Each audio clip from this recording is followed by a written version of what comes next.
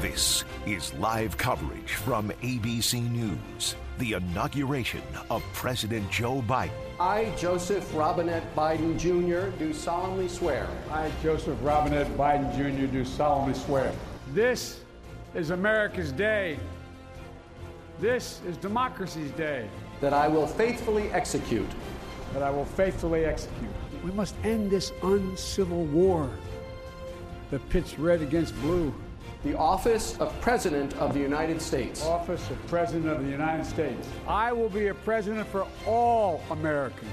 All Americans. And will, to the best of my ability. Will, to the best of my ability. I will fight as hard for those who did not support me as for those who did. Preserve, protect, and defend.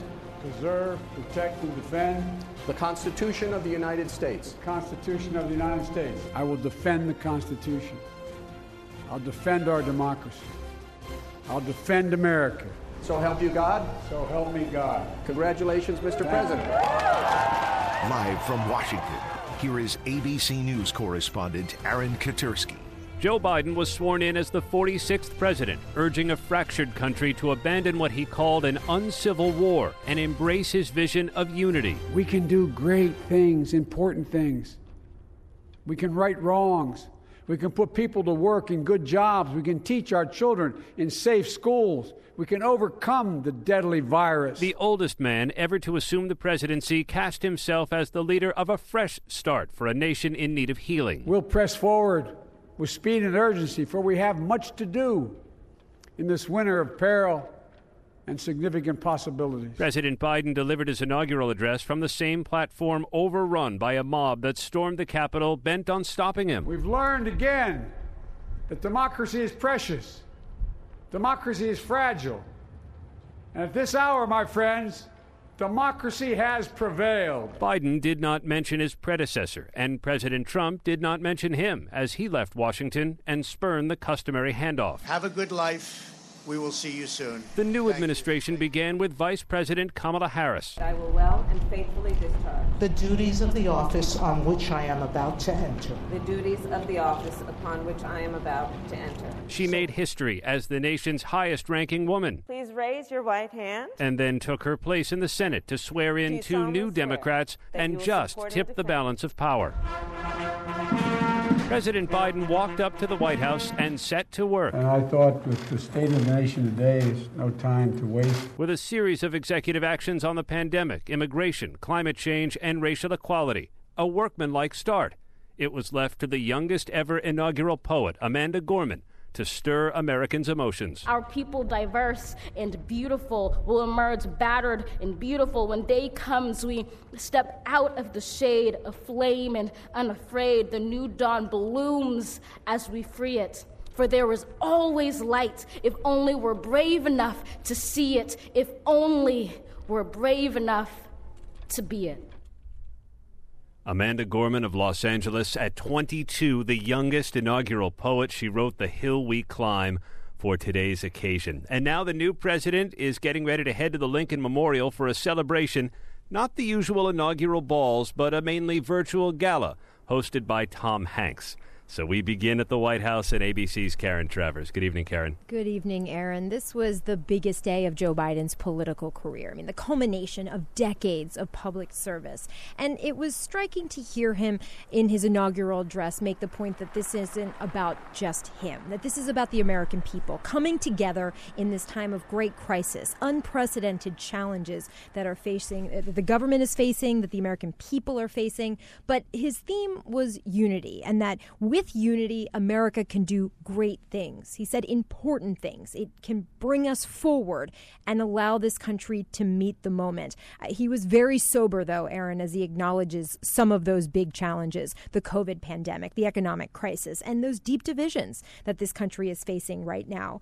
But there was also celebratory aspects to the day, too. There were so many moments where you just watched Joe Biden, and even the times where he had a mask on, Aaron, you got the sense sense of the emotion he was feeling, whether it was a twinkle in his eye and a little bit of a smile, or maybe a welling up a little bit as he took in the scene for the first time, as he stood on the North Portico steps at the White House and looked out over the North Lawn as he's steps away from walking into the White House for the first time as president.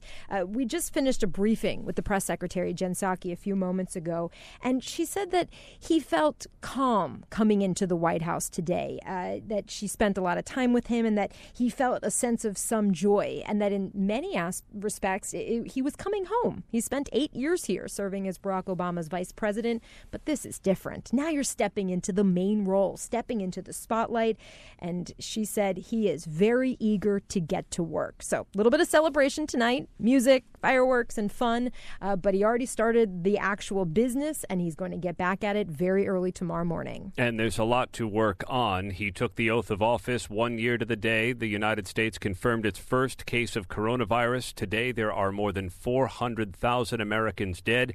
And you pressed Jen Psaki a couple of times on the president's COVID relief bill and whether he can get it done. He announced a proposal for a $1.9 trillion COVID relief measure, an incredibly ambitious, very aggressive, and very expensive package. He can't do it alone, of course. You need Congress to do that. So I asked her if he's invited congressional leaders to sit down and talk about this, because he's got to get moving. They've made it clear he wants to get moving, but all roads lead through Mitch McConnell, Chuck Schumer, Nancy Pelosi, and Kevin McCarthy. So when's he going to do that?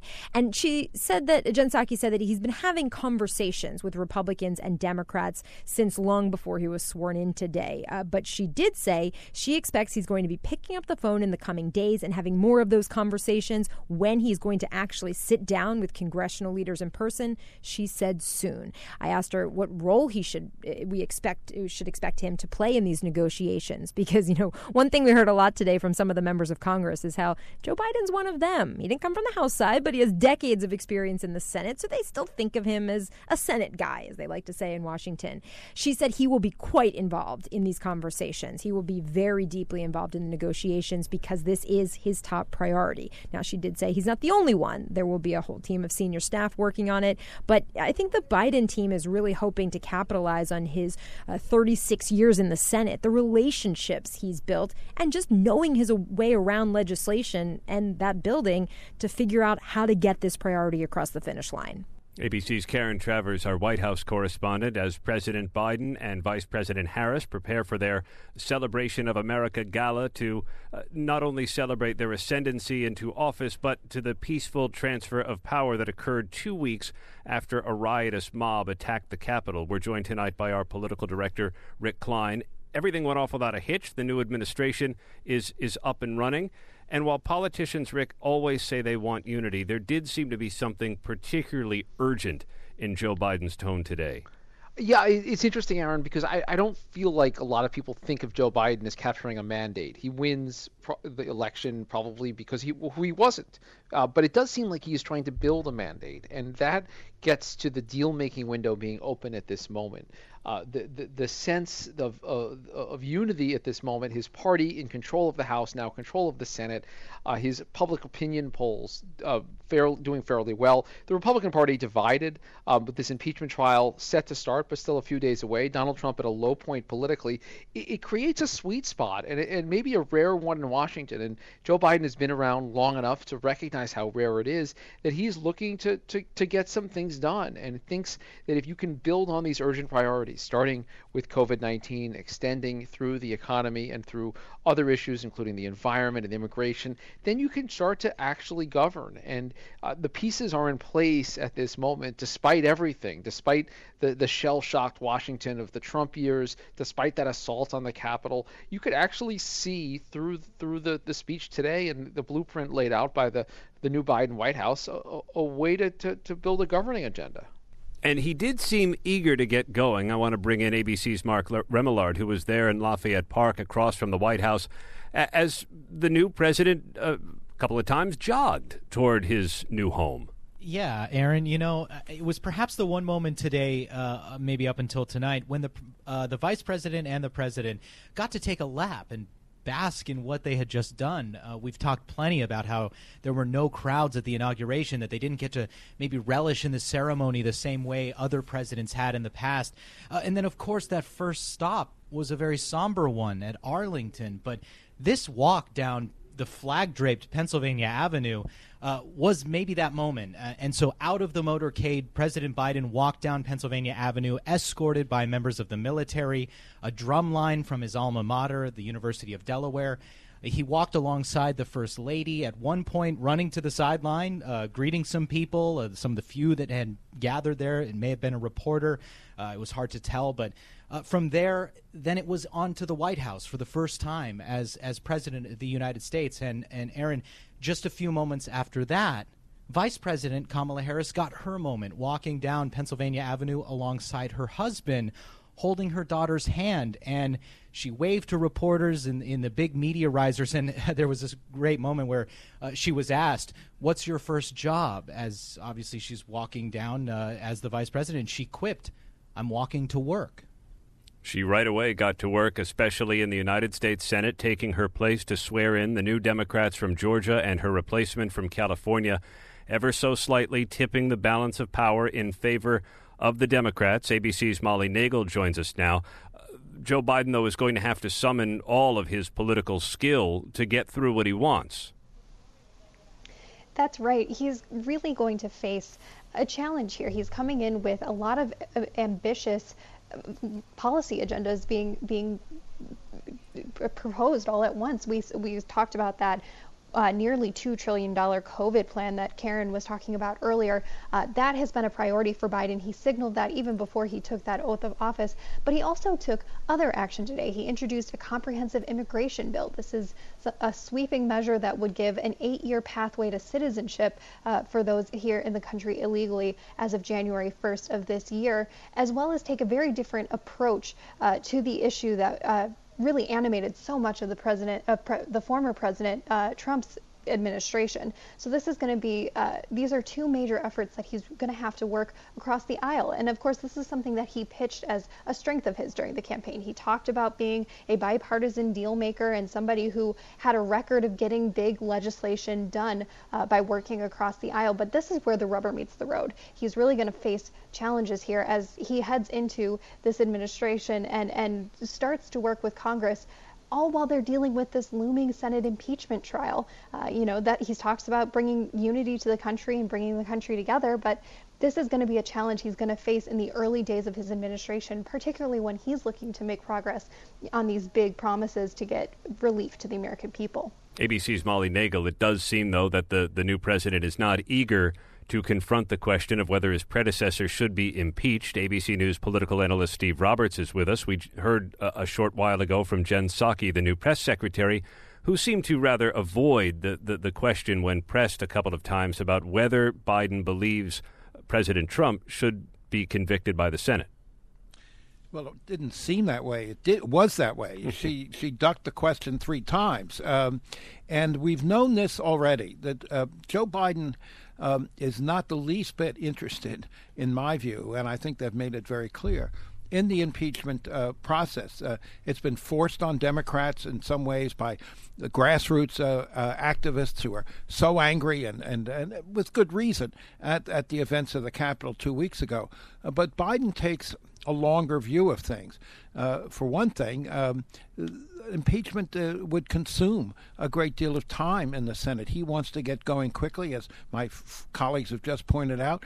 But if the Senate is focused on impeachment, that's time they're not spent reviewing his cabinet appointments. It's time they're not spent beginning negotiations on a COVID bill.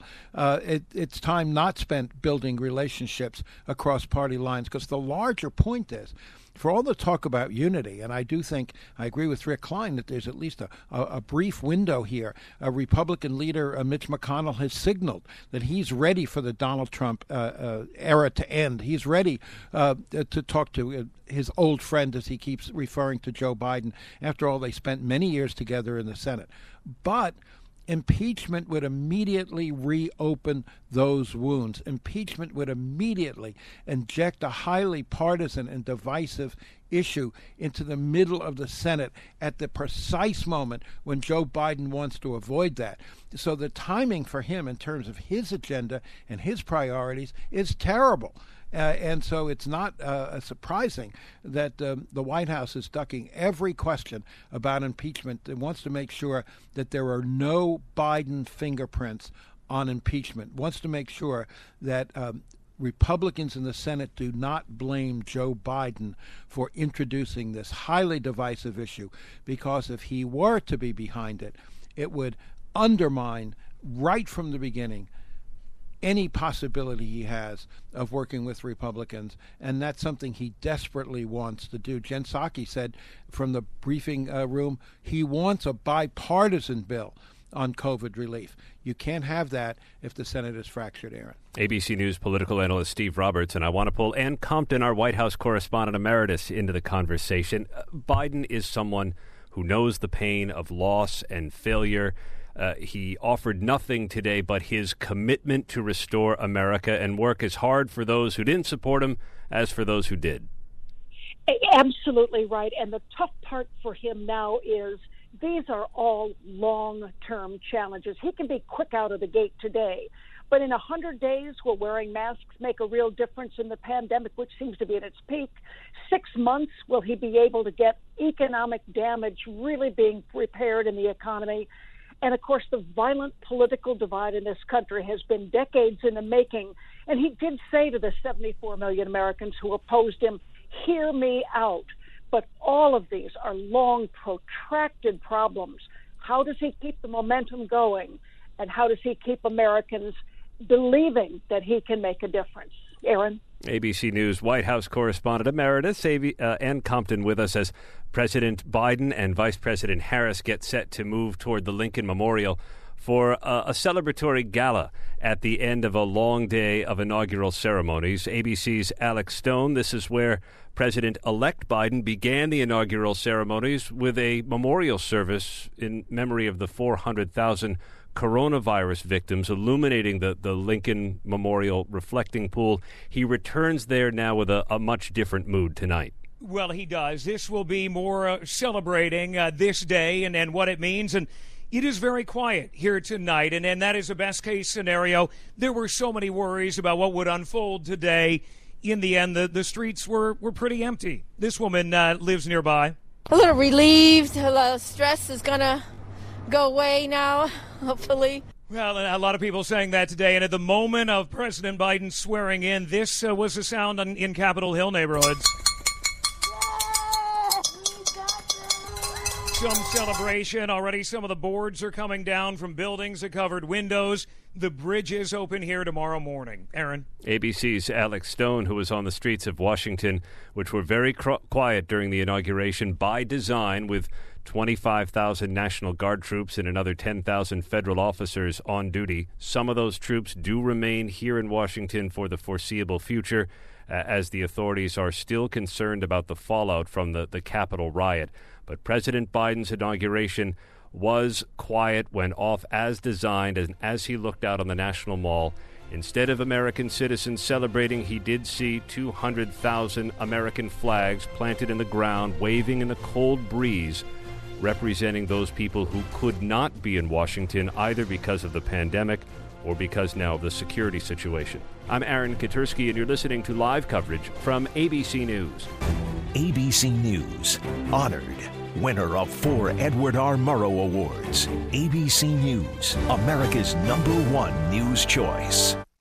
Hey, I'm Andy Mitchell, a New York Times bestselling author. And I'm Sabrina Kohlberg, a morning television producer. We're moms of toddlers and best friends of 20 years. And we both love to talk about being parents, yes, but also pop culture. So we're combining our 2 interests by talking to celebrities, writers, and fellow scholars of TV and movies. Cinema, really. About what we all can learn from the fictional moms we love to watch. From ABC Audio and Good Morning America, Pop Culture Moms is out now wherever you listen to podcasts.